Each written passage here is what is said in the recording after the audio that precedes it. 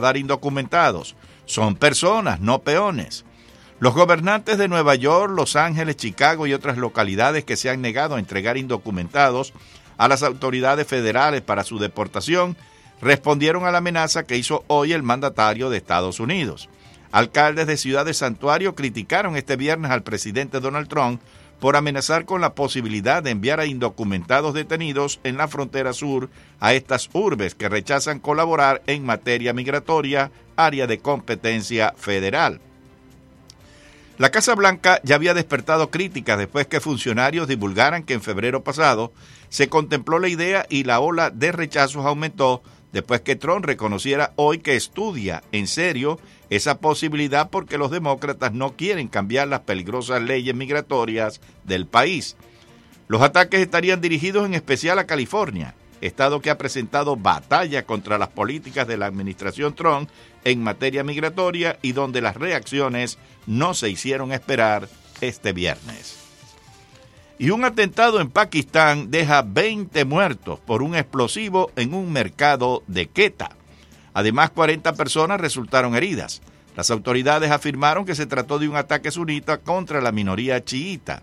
Al menos 20 personas murieron, casi la mitad de ellas pertenecientes a la minoría chiita Hazara, y otras 40 resultaron heridas por la explosión el viernes de una bomba oculta en un saco de patatas en un mercado en el oeste de Pakistán. Una gran explosión se produjo a primera hora de la mañana en la zona Azarganji de la insegura ciudad de Quetta, cuando un número importante de personas se encontraba en el mercado de compras, dijo un vocero de la policía local, Farag Hussain. Y ahora, señores, nos vamos a Nicaragua. Vamos a presentarles los titulares de las noticias más importantes del día.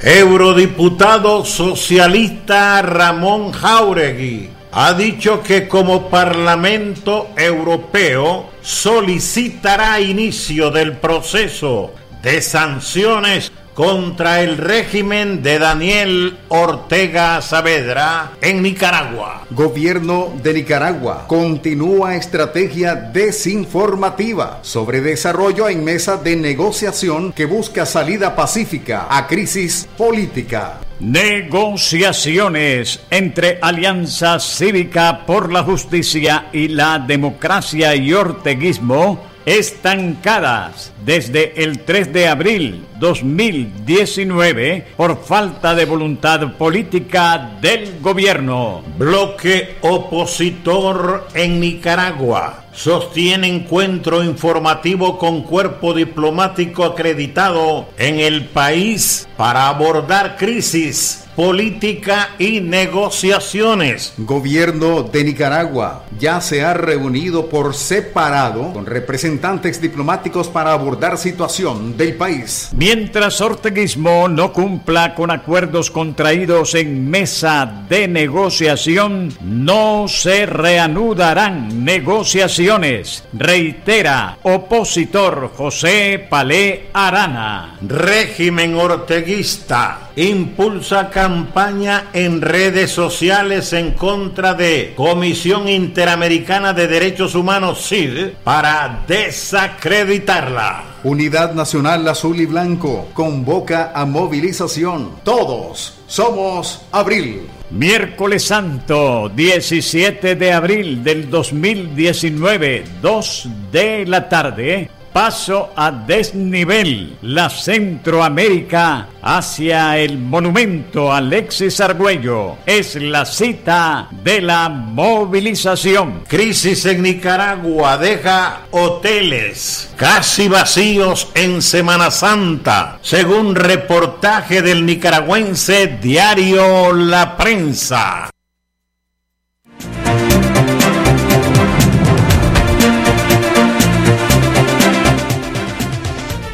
Bien, amigos, hasta aquí las informaciones. 60 minutos y ya regresaremos con más información a su Poderosa 670.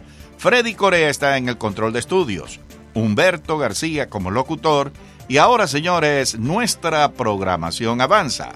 Enrique Encinosa preparado para presentarnos el Mundo al Día.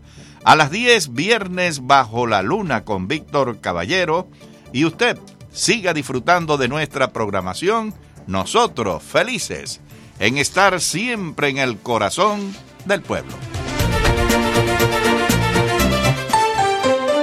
Hemos presentado las últimas noticias desde nuestra sala de redacción y satélites.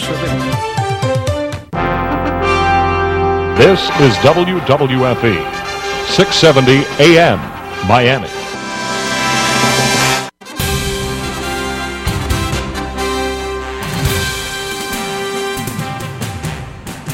Cae la noche y llega a la Poderosa 670 el periodista y más versátil de los historiadores de Cuba, Enrique Encinosa.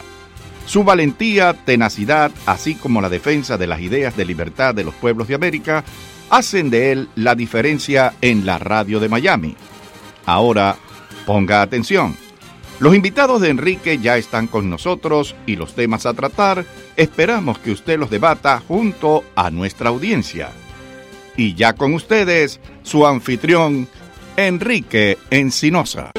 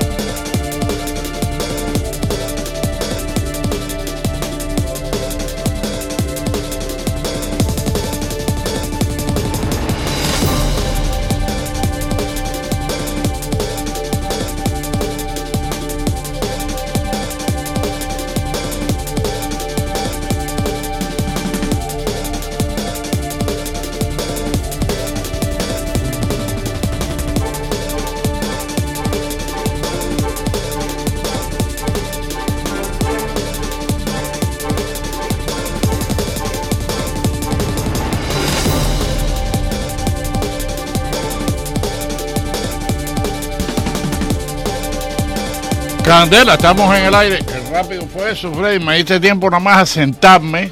No, viernes, Igor Paklin está en camino. Así que pronto vamos a tener a Igor Paklin aquí. Y voy a esperar a Igor porque estuve haciendo investigaciones. Una de las, cuando llegue se lo voy a decir. Uno de los detalles que yo estaba buscando, que yo dije que yo nunca veía, era en los libros que se habla de cuando Machado cae, que hubo muchísimos muertos, que la población atacó a los porristas, que llegó Igor Paklin. Precisamente estaba hablando de mi nuevo research. Se decía que, y yo estaba bajo la impresión en Cuba cuando yo era chiquito, yo nunca veía cifras de cuántos muertos hubo después de la caída de Machado. Y entonces yo me imaginaba, 6 provincias, 200, 300, 400 muertos, porque la gente lo pintaba como que había sido unos ataques brutales. Y me puse a investigar. Así que bienvenido, Igor. Buenas noches, Enrique, y buenas noches a los radioescuchas. Muy interesante el tema que estás tocando, porque realmente lo que más se dice es que sea, como los muertos que hubo en esa época, en ese momento, fueron producto de las turbas que comenzaron a vengarse en los diferentes miembros del gobierno. Al parecer la salida del gobierno, bueno, como yo estaba explicando aquí, se produjo precipitadamente en el último momento. Se pensaba darle el poder al general Alberto Herrera y no funcionó, y en ese momento se produjo el sálvese el que pueda. Déjame decirte, ¿cuántos muertos por fin son? No, ahora vamos a eso, fíjate. Te lo mandé por correo electrónico hace unos minutos, pero yo sé que no tienen tiempo para verlo. Pero saqué de 3 periódicos diferentes. Hay una página que yo les he dicho a todos ustedes, mis radioescuchas, que vayan a esa página en el internet, que es Chronicling America. Chronicling America es una página de la Biblioteca del Congreso. Y ahí tienen varios millones de páginas de periódicos norteamericanos de los 1780 hasta los 1960 y pico, y todos los días van añadiendo más. Y verdaderamente, o sea, cuando tú quieres leer la noticia de lo que estaba sucediendo en un momento, tú buscas, por ejemplo, marzo 10 de 1936, están los reportes de la batalla del Álamo y lo que le pasó a Davy Crockett. Buscas en diciembre de 1941 y están los periódicos hablando del ataque a Pearl Harbor con detalles, etcétera. Bueno, pues encontré en 3 periódicos y me puse a buscar, y fíjate, este es el Evening Star, que es de Washington, D.C., agosto de 1933, agosto 14, o sea, 2 días por la calle de Machado. Y voy a traducir el pedacito que habla. Dice: los machadistas fueron cazados ayer. Es estimado que un score, o sea, un score son 20 personas, que alrededor de 20 personas fueron muertas en La Habana, 1 muerto en Santiago, 10 heridos en Camagüey, 30 casas y negocios fueron saqueados en Manzanillo y hubo 3 muertos en Santa Clara. ¿Okay? Eso es lo que reporta el periódico a los 2 días de la calle de Machado. Entonces, otro periódico, que en realidad es el mismo periódico, más updated, déjame ver, aquí tiene... ¿Y ya no hay periódicos cubanos? No, porque estos periódicos de Crónica de América son periódicos americanos nomás. Pero el diario de la Marina debe haber salido en aquella época. Sí, pero para eso yo tengo que ir a la Universidad de Miami y buscarlo en el microfilm. Ellos tienen una parte de las ediciones del diario de la Marina. Pero no es mucho, no te creas. Ahí tienen una parte que faltan, sí, grande. A ver, tengo otro aquí que dice... bueno, te habla de toda la caída de Machado y la economía cubana. No, fue una época... Realmente lo que más se dice es que arrastraron personas por los autos. Yo no sé si es cierto o no. Yo supongo que en ese momento no hubo control ninguno. Y fíjate, este es otro. Dice, un total de 21 personas murieron y más de 200 fueron heridos en total. Esto es en toda la isla de Cuba. Por las turbas después de la caída de Machado. Por lo menos 5 miembros de la policía secreta fueron muertos, incluyendo el jefe de esta organización, que había sido una de las armas defensivas más poderosas de Machado. El Palacio Presidencial y oficinas del periódico y las casas de ciertas amistades de Machado fueron arrasadas por las turbas. Pero estás hablando de 21 muertos. O sea, yo tenía la impresión de cuando la gente me decía que la turba después mató las porras, que habían matado centenares. Yo pienso que no es fácil para una turba no organizada conocer las direcciones de todos los participantes en lo que se definió como la porra, o sea, las personas que participaron activamente El problema con una turba es que si te pareces a alguien y te ven en la calle, capaz que te maten. Sí, pero te quiero decir que la turba no tiene la capacidad de movilización por toda la ciudad. No tiene una coordinación. ¿Entiendes? Si cogieron a fulano, se arma el bulto, el molote, pero sé que es famoso el del coronel aquel que era el jefe de la porra, que es el que mata al soldado. Sí, ese debe haber sido ese de los 5 miembros del servicio secreto que estaban hablando. No era el servicio secreto, ese era el jefe de... yo después leyendo el libro del ABC que tú me prestaste, ahí mencionan los diferentes grupos que organizó la presidencia de Machado, que conformaron lo que se puede decir entre todos la porra. Los grupos estos que activamente, si era necesario, daban golpes o disolvían manifestaciones o intimidaban a la oposición. Estos grupos fueron enfrentados a su vez por la gente del ABC que le hacían atentados. Cuando cae Machado, de los atentados se pasa a la liquidación directa de todos sus miembros. Entonces habría que ver cuánto es que quizá no fueron todos el primer día. Lo cierto, por ejemplo, si fueron 30, mira, no fueron 31 de milagro, porque Oreste Ferrara, tú recuerdas cómo fue que se salvó. Encontré un artículo de él que él estaba en Estados Unidos, lo entrevistaron. En uno de esos artículos, una de esas páginas que estuve mirando. Ese mismo día él estaba ahí. Y él dijo, si me dan una seguridad de que no me van a ejecutar, o arrestar, yo regreso a Cuba y es lo que quiero hacer. Uh-huh. Sí, él siempre trató de regresar y después regresó en el año 37 o 38, si mal no recuerdo, está en su libro de la biografía que hace Memoria de Oreste Ferrara, y él es electo delegado a la Asamblea Constituyente. O sea, él era una persona bien activa, pero si en ese momento lo cogen, lo linchan. Aquí lo que cuenta en su libro Gerardo Machado, él habla de que sí hubo excesos. Él, por ejemplo, mira lo que dice aquí, voy a citar del libro de Machado. El gobierno de Céspedes duró 22 días solamente, y fueron 22 días que, iniciados con el saqueo de las casas de mis amigos y colaboradores y los asesinatos en las calles, se prolongaron en el más absoluto y criminal desorden. Orgía de muerte y de sangre fue el triunfo de la revolución.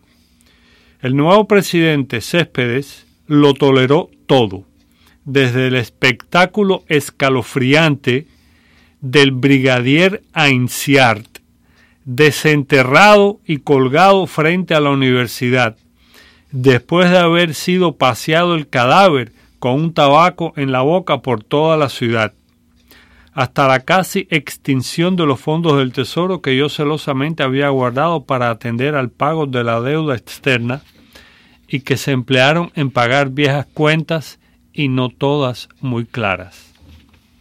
O sea, yo no sé si este señor Ainciarte había muerto antes y lo desenterraron o murió en estos sucesos y lo desenterraron. O sea, no puedo afirmar nada. Evidentemente, él era jefe de la policía, tengo entendido, muy odiado debió haber sido.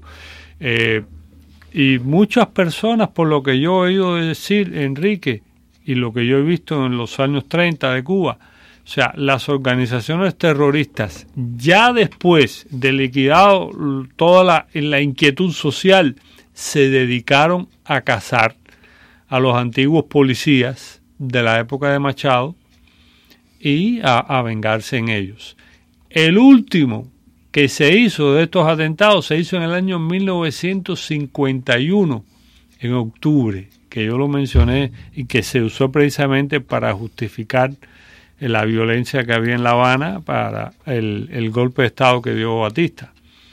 Porque realmente si en el año 51 tú matas a alguien por los sucesos del 33, eso demuestra que la semilla de la rencilla, de la venganza, vaya, en Cuba o en los que participaron en aquellos hechos, duraba bastante tiempo, como para esperar todo ese tiempo antes de hacer el atentado.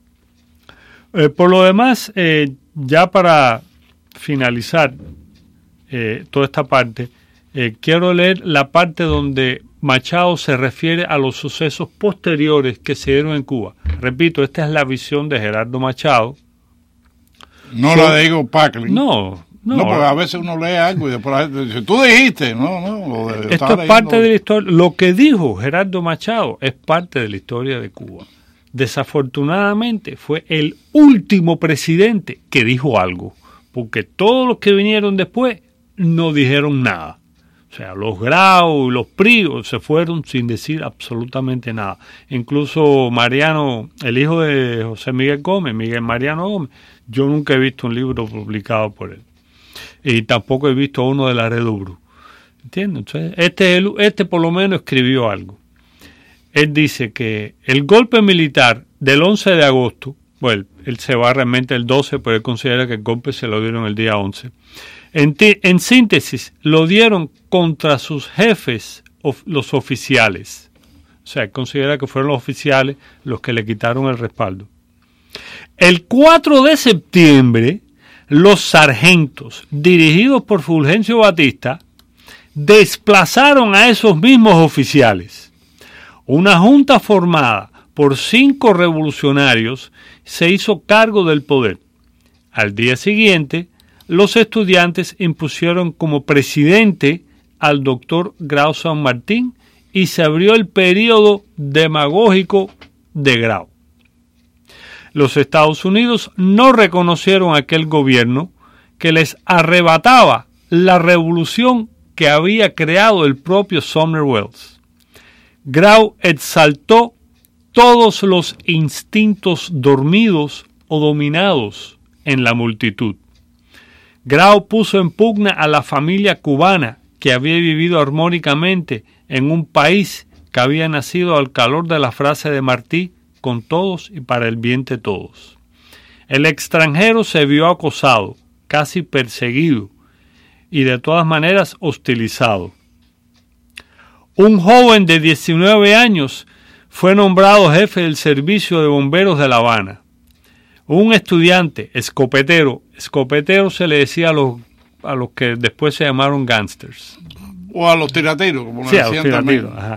Gatillo alegre, ajá. Un estudiante escopetero ocupó la jefatura de la policía. No sé a quién se refiere. El grauismo fue a la vez disolvente y agresivo, concupiscente y criminal. $500,000 de pesos oro que había dejado yo en el tesoro fueron cambiados por la misma cantidad de billetes americanos cuando Roosevelt acababa de devaluar el billete. Grau San Martín creó tribunales especiales para perseguir a los miembros de mi gobierno y decretó en un absurdo jurídico, que ha sido sin embargo un hecho sancionado, que la amnistía que se había votado en el Congreso en julio de 1933 solo era aplicable a los delitos cometidos por los revolucionarios. Todos los demás estaban fuera de la amnistía. Mientras en Palacio una serie interminable de revolucionarios auténticos llenaba los pasillos y el comedor, en el campo los obreros comenzaron a ocupar centrales azucareros y los soviets a izar banderas rojas con la hoz y el martillo en todas las provincias. Aquella crisis del derecho público y privado sacó a Cuba de quicio. Al amparo de un falso pabellón nacionalista se comerció con todo y todo estaba a la venta. Después de dar alas al comunismo y de buscar el apoyo de los rojos, Grau los ametralló una tarde en que intentaron hacer una manifestación. De un profesor pacífico y tímido que era Grau San Martín, el impulso demagógico lo llevó a excesos terribles. O sea, esta es la opinión de Machado de lo que vino después. Y cuento esto porque en definitiva no hay que ser ciego. La historia de Cuba a partir del año 33 fue dominada, editada y redactada precisamente por este grupo de revolucionarios. El grupo de personas vinculadas a Machado y al Partido Liberal y en general a toda la generación de los mambises que había participado en lo que puede llamarse la Primera República, fueron relegados del poder y de las posiciones de influencia en el país. A partir del año 33 vino al poder una nueva generación. Si era mejor o peor, eso ya es una cuestión de análisis histórico. Pero hubo un cambio radical. Se produjo una revolución que prácticamente se fue de control. Como había dicho en el programa anterior, la revolución del 33, por lo que yo vi, la organizó el embajador norteamericano Sumner Welles hasta agosto. A partir del 4 de septiembre, él pierde el control de los acontecimientos y se tiene que amoldar a la realidad que él tiene que enfrentar. De todas formas, Grau realmente le pasó lo mismo que le pasó a Céspedes. Grau realmente representaba a un pequeño sector del país, fundamentalmente los estudiantes. Esos estudiantes no eran los que, digamos, tenían la mayoría del poder político en el país, ni el reconocimiento del resto de las clases sociales del país. Eran un pequeño grupo de personas muy entusiastas, y cuando Batista se da cuenta de eso, le dice a Grau de que, oye, tú estás aquí porque yo te apoyo, pero tú no representas todas las fuerzas del país y hace falta alguien que sí pueda tener esa representación. Esa figura no eres tú, por tanto yo te sugiero que renuncies. Grau San Martín trató de resistir, como dice aquí el propio Machado. Grau, acosado por Batista, procuró defenderse y para ello designó jefe del ejército a su ayudante, el comandante Pablo Rodríguez. Se suponía que como era el nuevo jefe del ejército, Batista se subordinaba a él. Pero Batista, en vez de entregarle el poder, arrestó a Pablo Rodríguez y entonces Grau designó como sustituto al joven Hevia. Pero Hevia no acababa de instalarse en Palacio y jurar su cargo cuando Batista lo vetó. A las 4 de la madrugada se envió a llamar a su casa al señor Manuel Márquez Sterling, que era el embajador cubano en Washington. Y que venía de una familia muy... Sí, histórica. Una familia reconocida, pero que ni él aspiraba. Era una cuestión de que para llegar a ser presidente había que haber sido un ministro, aunque sea por un tiempo. O sea, la Constitución cubana solo permitía que fuera presidente alguien que había sido miembro del gabinete. Y entonces él se hace presidente, como dice aquí Grau, fue presidente 20 minutos, lo que es casi un récord mundial. Él se hace presidente, o sea, él acepta la renuncia de Hevia y en realidad aquí dice Batista y Caffery, el nuevo embajador norteamericano, ya Summerwell se había retirado, se pusieron de acuerdo. Y después de consultar a muchos, que es lo normal que se hace en estos casos cuando hay caos, se convino en que el coronel Mendieta era el mejor candidato para representar a la mayoría de los grupos. Mendieta había sido un liberal y un demócrata y se había opuesto a Machado, y según sus adictos, a título de esto se lo llevó al poder para imponer el orden en un país completamente desorganizado. Grau San Martín, antes de marcharse, disolvió a balazo la manifestación que aguardaba su salida. Hubo unos cuantos muertos y no pasó más nada. La verdad es que cualquiera de esas metrallas de Grau sumaba pronto más víctimas que todas las de mi gobierno que se achacan, y siempre un poco de inocentes. En la práctica, donde hubo más muertos fue en la sublevación que hubo alrededor de los sucesos en Castillo de Atarés. Eso fue... Y la muerte de Blas Hernández. Sí, el 9 de noviembre de 1933. Pero bueno, ya eso podemos tratar en otro momento.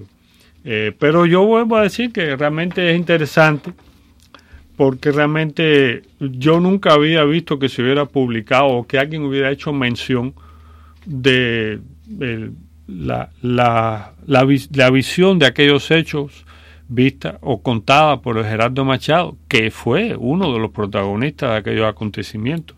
Ignorarlo me parece una falta de respeto con los hechos históricos.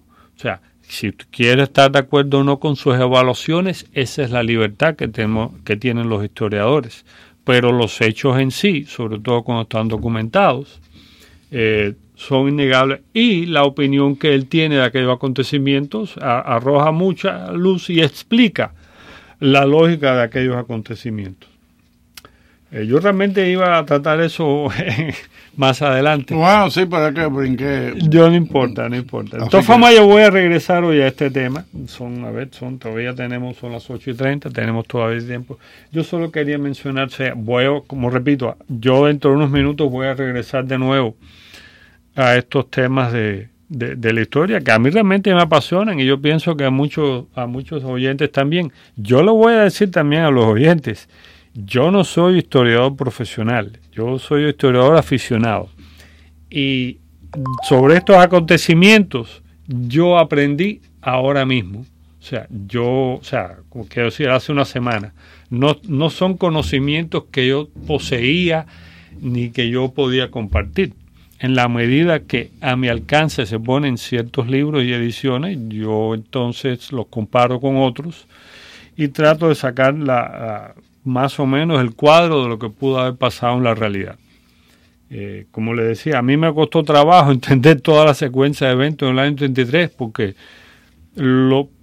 por lo general, durante la turbulencia de los procesos revolucionarios, antiguos aliados terminan enemistados y se matan entre sí, como le pasó al pobre Blas Hernández, que era el líder campesino que se sublevó y luchó contra el gobierno de Gerardo Machado. Se vinculó a la sublevación del ABC contra el gobierno de Grau, que a su vez le había tumbado el gobierno al ABC, y fue asesinado por el ejército, por los sargentos de Batista. En realidad, no quiero decir, no eran ni sargentos de Batista. En ese momento el ejército estaba gobernado por los sargentos y no había un dueño. Había un líder, pero no un dueño. Batista posiblemente no le dijo a nadie: ve y mata a Blas Hernández. Simplemente en ese momento se sabía que si tú matabas al líder de los opositores, tú tenías más chance de sobrevivir.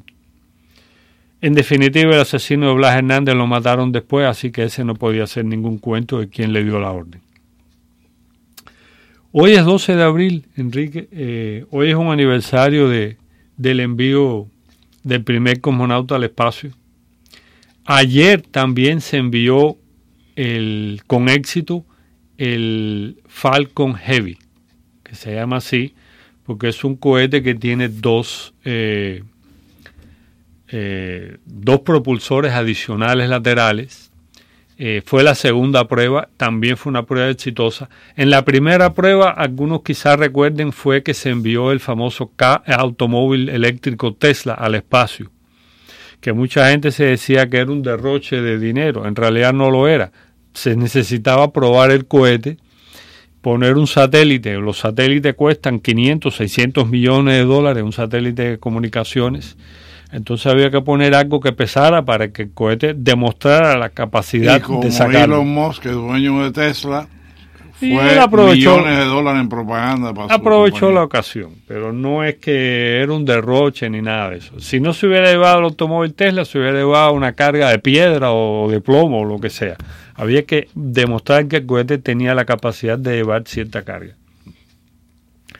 Esta vez, ayer, que nos lanzó el cohete, llevaba ya un satélite árabe para ponerlo en órbita, bastante caro. Y la buena noticia es que fue un éxito el lanzamiento, y los dos propulsores laterales lograron regresar a Cabo Cañaveral, y el cohete de la segunda etapa, o el que es parte del cuerpo principal del cohete, ese aterrizó en una plataforma en el mar, de manera que se recuperó prácticamente todo el cohete para ser reutilizado, lo que hace mucho más económico los nuevos lanzamientos. Es un gran éxito de la tecnología, este sistema de reusar los cohetes, y que muestra de que el proyecto está avanzando a la velocidad esperada, y ya posiblemente en los próximos comiencen a enviarse cosmonautas al espacio, porque esta es la nave que se espera que se usen para que Estados Unidos vuelva a poner tripulaciones en cohetes propios en la estación orbital y no tener que seguir usando los cohetes de Rusia. Como decía, 12 de abril se conmemora un año más del envío de Yuri Gagarin, que como él le decía bromeando después a su esposa, él le decía básicamente, no sé si soy el primer hombre o el último perro, refiriéndose a que previo a él se habían enviado varios perros en los experimentos. Pues bueno, ya regresamos. Wow. Y ahora vamos a pasar con Freddy Correa, que tiene ahí un bombillo gigantesco y me está haciendo señales.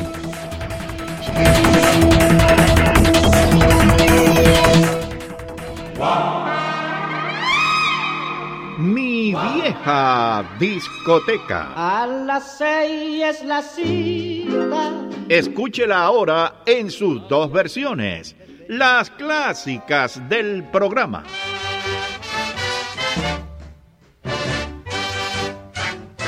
Y en su otra versión, los años dorados de mi vieja discoteca. ¡La Bamba! Todas las canciones favoritas de nuestros padres y abuelos y aquellas que nos emocionaron en nuestra juventud llegan los domingos de 6 de la tarde a 10 de la noche para poderlas volver a vivir. En familia, comparta con nosotros el tesoro mejor guardado de su poderosa 670, mi vieja discoteca. Y es que la vamos a pasar muy bien. Y es que la vamos a pasar muy bien. Y es que la vamos a pasar muy bien. ¿Cómo está su crédito? Hay empresas que le dan su anotación de crédito gratuita, pero ¿qué hacen para solucionarlo? En su salud financiera realizaremos una auditoría y consulta de crédito gratuita y le brindaremos su puntaje de crédito. Nuestro equipo de expertos financieros se sienta a su lado para personalizar un plan para aumentar su puntaje. Durante los últimos 20 años hemos aconsejado a nuestros clientes cómo mejorar sus vidas financieras. Trabajamos directamente con sus acreedores y burós de crédito para verificar, desafiar y cambiar a fin de aumentar su puntaje. Le proporcionamos herramientas simples para aumentar su puntaje. Llame a su salud financiera ahora al 786-529-6448, 786-529-6448 para obtener su consulta gratuita. Mejore su salud financiera hoy. Ponte las botas y ven a la 12 Feria Internacional Agrícola, Ecuestre y Ganadera de Miami. Las puertas abren el 12 de abril con una evaluación del ganado. Y el 13 y el 14 de abril no te pierdas la exhibición de rodeo y los magníficos espectáculos de los bellos caballos andaluces, paso fino y paso peruano. Disfruta de música, juegos infantiles y camiones de comida. Únete a la diversión del 12 al 14 de abril en Tropical Park. Para los horarios visita miamicattleshow.org. ¿Sabía usted que 97% de la población no está contenta con la apariencia de sus dientes? Una de las razones más frecuentes por la que las personas visitan los centros dentales Otero es porque a través de la cosmetología dental, nosotros, dentistas especializados, podemos mejorar la forma, el color y la apariencia de su sonrisa. Visite nuestros centros dentales y disfrute de la sonrisa que siempre ha deseado, la sonrisa Otero. Los centros dentales Otero cuentan con 6 localidades en el sur de la Florida. Estamos aquí para servirle en todas sus necesidades dentales. Llame hoy y confíe su salud dental a los centros dentales Otero. 305-442-8866. 305-442-8866.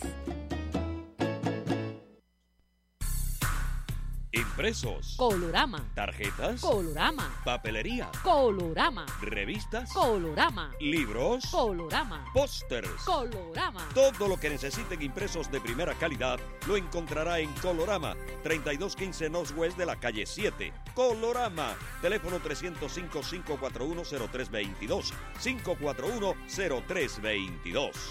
Colorama, más de 38 años de experiencia. Colorama. Colorama. Colorama.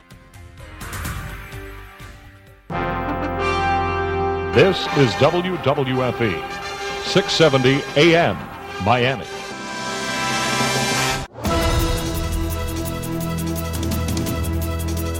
Bueno, continuamos aquí con Igor Paklin en el Mundo al Día. Yo soy Enrique Encinosa.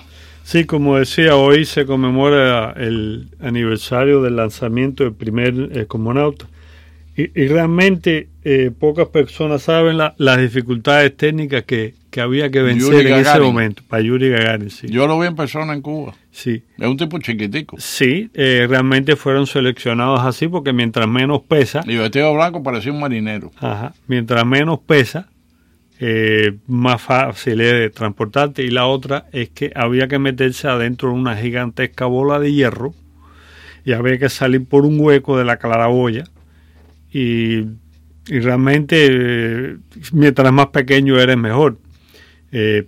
Para la misión había, como siempre, dos tripulaciones, o sea, dos cosmonautas. El otro era Germán Titov, que fue también enviado después en otra, creo que fue el segundo cosmonauta.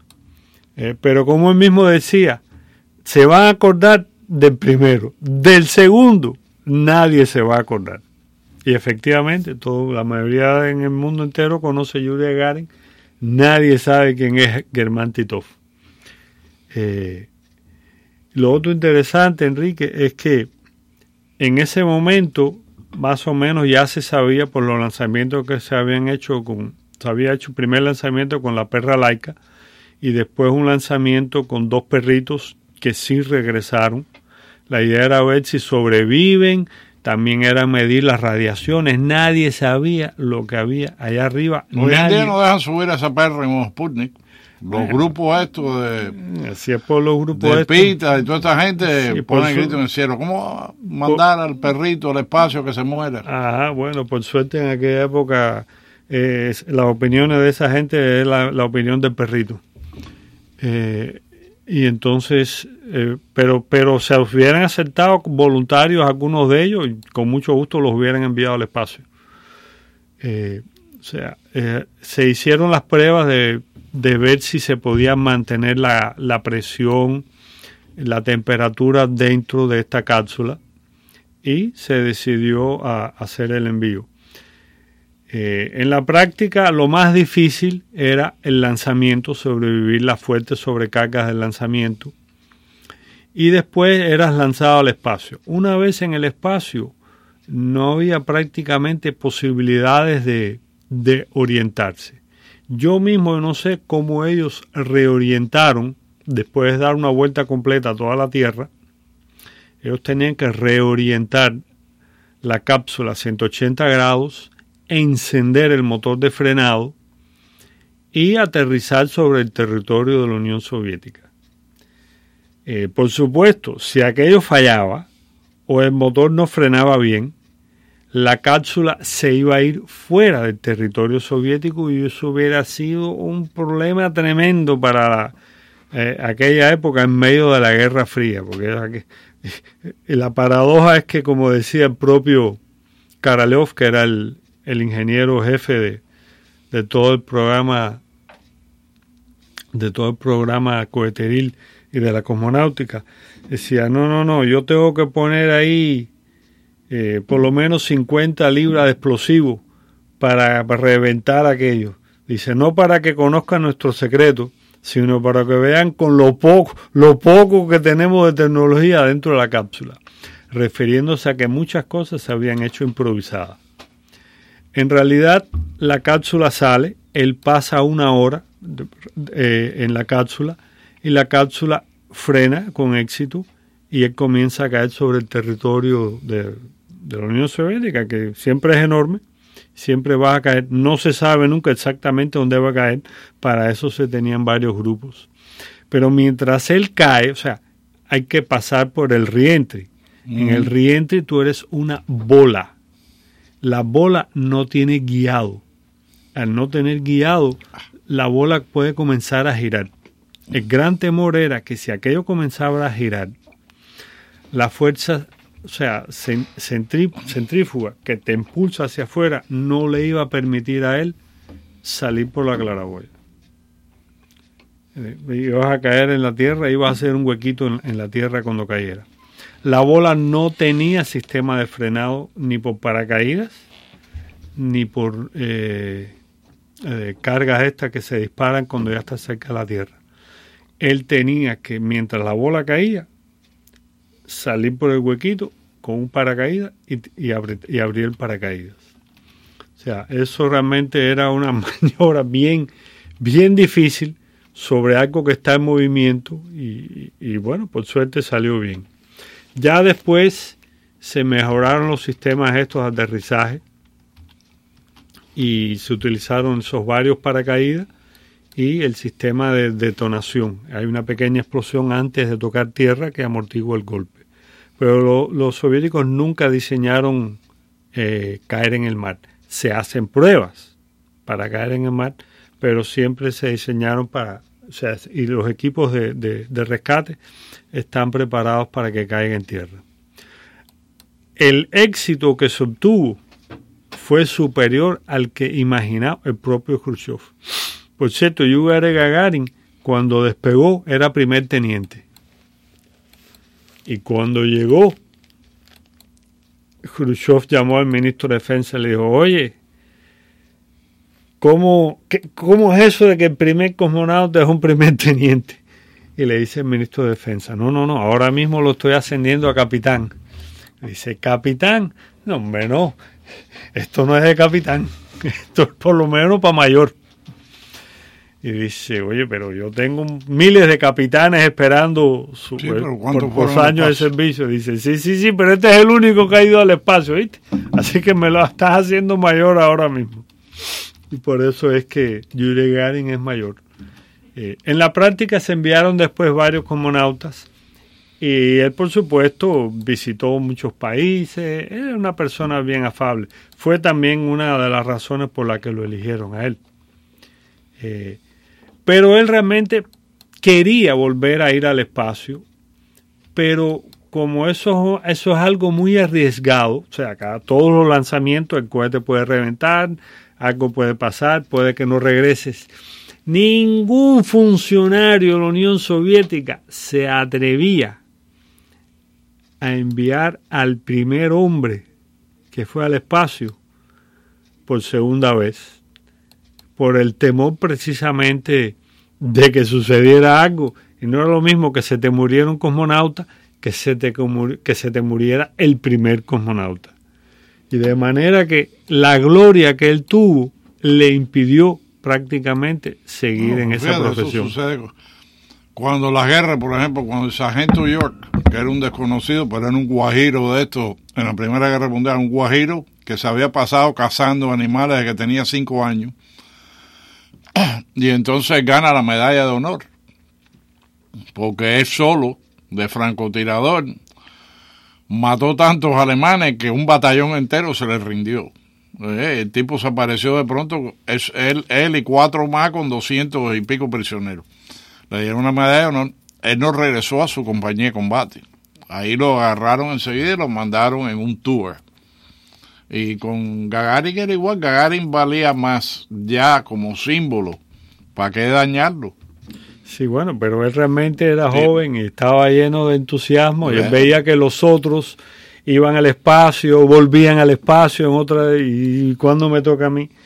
En fin, parece que se había convencido. Si te tocó a ti primero y te hiciste famoso, no te quejes. Ese es el precio de ser el primero. ¿Y él murió cómo? Él murió precisamente en el un año. avión. Él se estaba preparando para otro vuelo, otra misión, creo que fue en el año 67.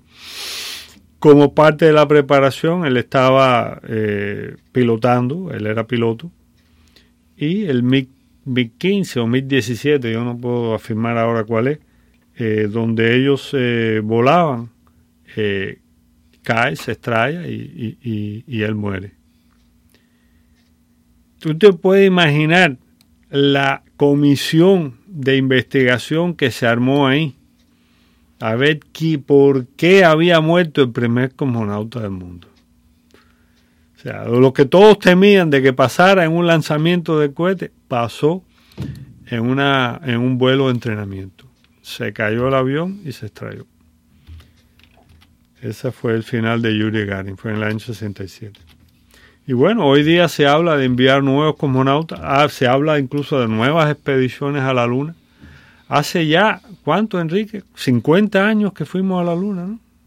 Ya, yo estaba en la universidad. Yo era alrededor del año 70, ¿sí? 69, por ahí. Sí, 69, 71, 72 fueron los viajes a la Luna. No se ha enviado más nadie a la Luna. Mucha gente se pregunta por qué. Algunos dicen que porque en la Luna se vio algo que los norteamericanos dijeron no vamos a mandar a nadie. Date cuenta, hay una de las tantas teorías. Hay muchas teorías en eso. Pero una de las teorías de conspiraciones más exquisitas, ¿okay? Hay teorías de conspiraciones que son exquisitas. Hay una que te dice que la Tierra es plana y hay gente que se lo cree. Okay, hay como 3.000 personas en el mundo que creen que la Tierra es plana y te lo argumentan. Y no creen en el comunismo, millones. Pero ponte a buscarlo. Hay una teoría de la conspiración que te dice que en el lado oscuro de la Luna están viviendo como 40.000 nazis. ¿Y por qué 40.000? No sé, pero te dan el número exacto, la cifra exacta, porque... ¿Y cómo llegaron ahí? Hitler los movió para allá para que crearan el ¿Y no se fue él en uno de ellos? No, aparentemente no. Pero hay gente que... Oye, de verdad que hay gente que se cree toda esa bobería. Bueno, imagínate. Bueno, ok. No, yo he oído hablar una que dice que la Luna es hueca. Y que hay los que crearon la Tierra y nuestros ancestros están viviendo dentro de ella. Pero bueno, como digo, hay muchas teorías, pero yo tengo entendido que pronto se van a renovar los vuelos a la Luna, así que podremos comprobar una gran parte de todas esas teorías. Lo otro que quería comentar, Enrique, es sobre los avestruces cubanos. Y tengo aquí un material que preparé sobre eso. Lo exquisito. Escuché a alguien el otro día que supuestamente sabe de eso. Ajá. Y estaba diciendo, para tú criar un avestruz para comer, se tarda como un año. Ajá. Y en ese año tú le tienes que dar 4 pollos semanales al avestruz. Eso es lo que come. Yo sí, no sabía. Entonces es más fácil darle a la gente a comer 200 pollos en el año que esperar a que una sola avestruz engorde para una sola comida. Por favor. Pero yo pienso que un avestruz alcanza para más de una comida. Bueno, pero no para muchas más. No es el equivalente a 200 pollos que tiene que usar para alimentar a la... Bueno, y ve acá, y en África, ¿qué comen los avestruces? ¿Tienes idea? No sé, pero... Pues yo no creo que coman tantos pollos. Si los avestruces resolvieran el problema de la comida, en África no tuvieran hambre. No. Pero bueno. Recientemente escuché varios... Claro que no lo ha dado por traer el elefante, porque el elefante es grande. Sí. Pero tú sabes que el elefante tiene... El pellejo del elefante son 3 pulgadas de grueso. ¿Ok? Y según la gente que ha comido elefante, incluyendo el Che Guevara, que lo escribe en sus memorias del Congo, la carne de elefante es infame. Es infame de eso que te hace vomitar. Bueno, entonces ve acá, y no se dice que los hombres del Neandertal eso se comían a los mamuts. Bueno, pero no, Manny García se puede comer un mamut él solo, pero una cosa es cuando tú eres un cavernícola y tienes que comerte algo, lo que sea, y otra cosa es en la época moderna donde hay especies, ajo, cebolla, condimentos. Por favor. Bueno, como te decía, recientemente escuché a varios amigos mencionar a los avestruces y sus méritos culinarios. Y resultó ser que el comandante Guillermo García, que todos sabemos que Fidel le regaló para su usufructo personal toda la Sierra Maestra, reapareció con su traje de comandante y sus 92 años para dar consejos sobre la mejor manera de solucionar la posible crisis que amenaza con volver a sumir a toda la isla en el periodo post-especial. Guillermo García fue sacado del buró político, creo que por allá por los años 80, y transferido a la Sierra Maestra, de donde era oriundo. Y ahí está, como estaba en Cuba Ordaz en Mazorra, o su antiguo jefe, Crescencio Pérez, en la Sierra, que también fue uno de los caudillos de dudoso prestigio en esa zona. ¿Qué hace allí en la Sierra Maestra? Nadie lo sabe. Crescencio Pérez no era de dudoso prestigio. Todo el mundo sabía que Crescencio Pérez era el contrabandista de marihuana más grande que había en toda la Sierra Maestra. Sí, bueno, pero lo sabemos aquí, en Cuba nadie lo sabe. A eso digo, los que vienen de allá no... Escúchenme, los que están en Cuba.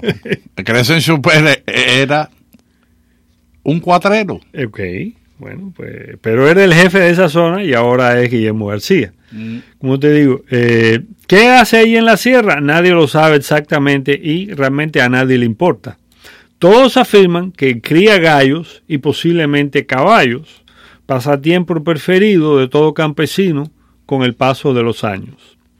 Fue ministro de Comunicaciones o de Transporte o de los dos, ahora no recuerdo bien, y se caracterizó por su poca capacidad, cualidad muy común entre todos los que vinieron con Fidel Castro de la Sierra y ocuparon elevadas posiciones en el gobierno desde sus inicios. Pero esta vez, Guillermo trajo la receta mágica para paliar la nueva crisis que se avecina, superando al ya difunto Fidel, que se había pasado varios decenios experimentando con el cruce de vacas de diferentes razas y especies, para ver si encontraba la vaca filosofal que pudiera convertir la hierba, vaca filosofal, sí, la hierba que comía en oro o al menos en leche, pero cada vez que estaba a punto de dar con la solución, resultaba que la vaca convertía el oro y el dinero invertido en algo que suena parecido a hierba y nada más. De nada valieron avanzados institutos y cientos de profesionales. Era como una maldición. Mientras más dinero y más se involucraba Fidel en todos aquellos inventos, menos leche y menos carne daban aquellas malditas vacas que parecía que al final eran todas vacas contrarrevolucionarias y no querían cooperar. Y vamos a dejar las vacas por unos minutos y vamos a irnos con el toro, Freddy Corea, el toro de Masaya. Si tiene entre 18 y 49 años de edad y padece dolor pélvico relacionado con la endometriosis, incluso cuando no tiene el periodo, puede reunir los requisitos para un estudio de investigación clínica. Este estudio de 24 semanas está evaluando un medicamento no hormonal en investigación para ver si es seguro y efectivo para reducir el dolor pélvico moderado a grave relacionado con la endometriosis. Para obtener más información, saber si puede reunir los requisitos para este estudio, comuníquese con L&C Professional Medical Research Institute con Araceli Expósito a los teléfonos 305-269-1616. Reitero, 305-269-1616. Usted recibirá gratis examen físico, exámenes ginecológicos y de los senos, pruebas de laboratorio de sangre y orina y compensación por su tiempo. 305-269-1616. En la siguiente memoria, Gertrudis Gómez de Avellaneda. Memoria de La Habana, con Ramón Fernández Larrea. Este domingo a las 2 de la tarde, a través de la Poderosa 670 AM.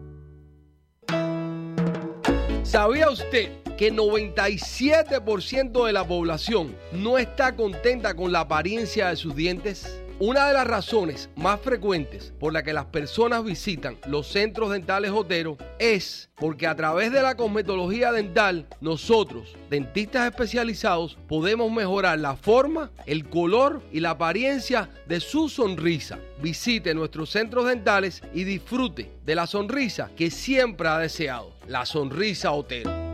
Los centros dentales Otero cuentan con 6 localidades en el sur de la Florida. Estamos aquí para servirle en todas sus necesidades dentales. Llame hoy y confíe su salud dental a los centros dentales Otero. 305-442-8866.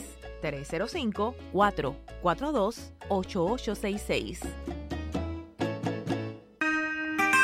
Santos Medical Centers los invita a escuchar Hablando con Dionisio los sábados a las 11 de la mañana por la Poderosa 670.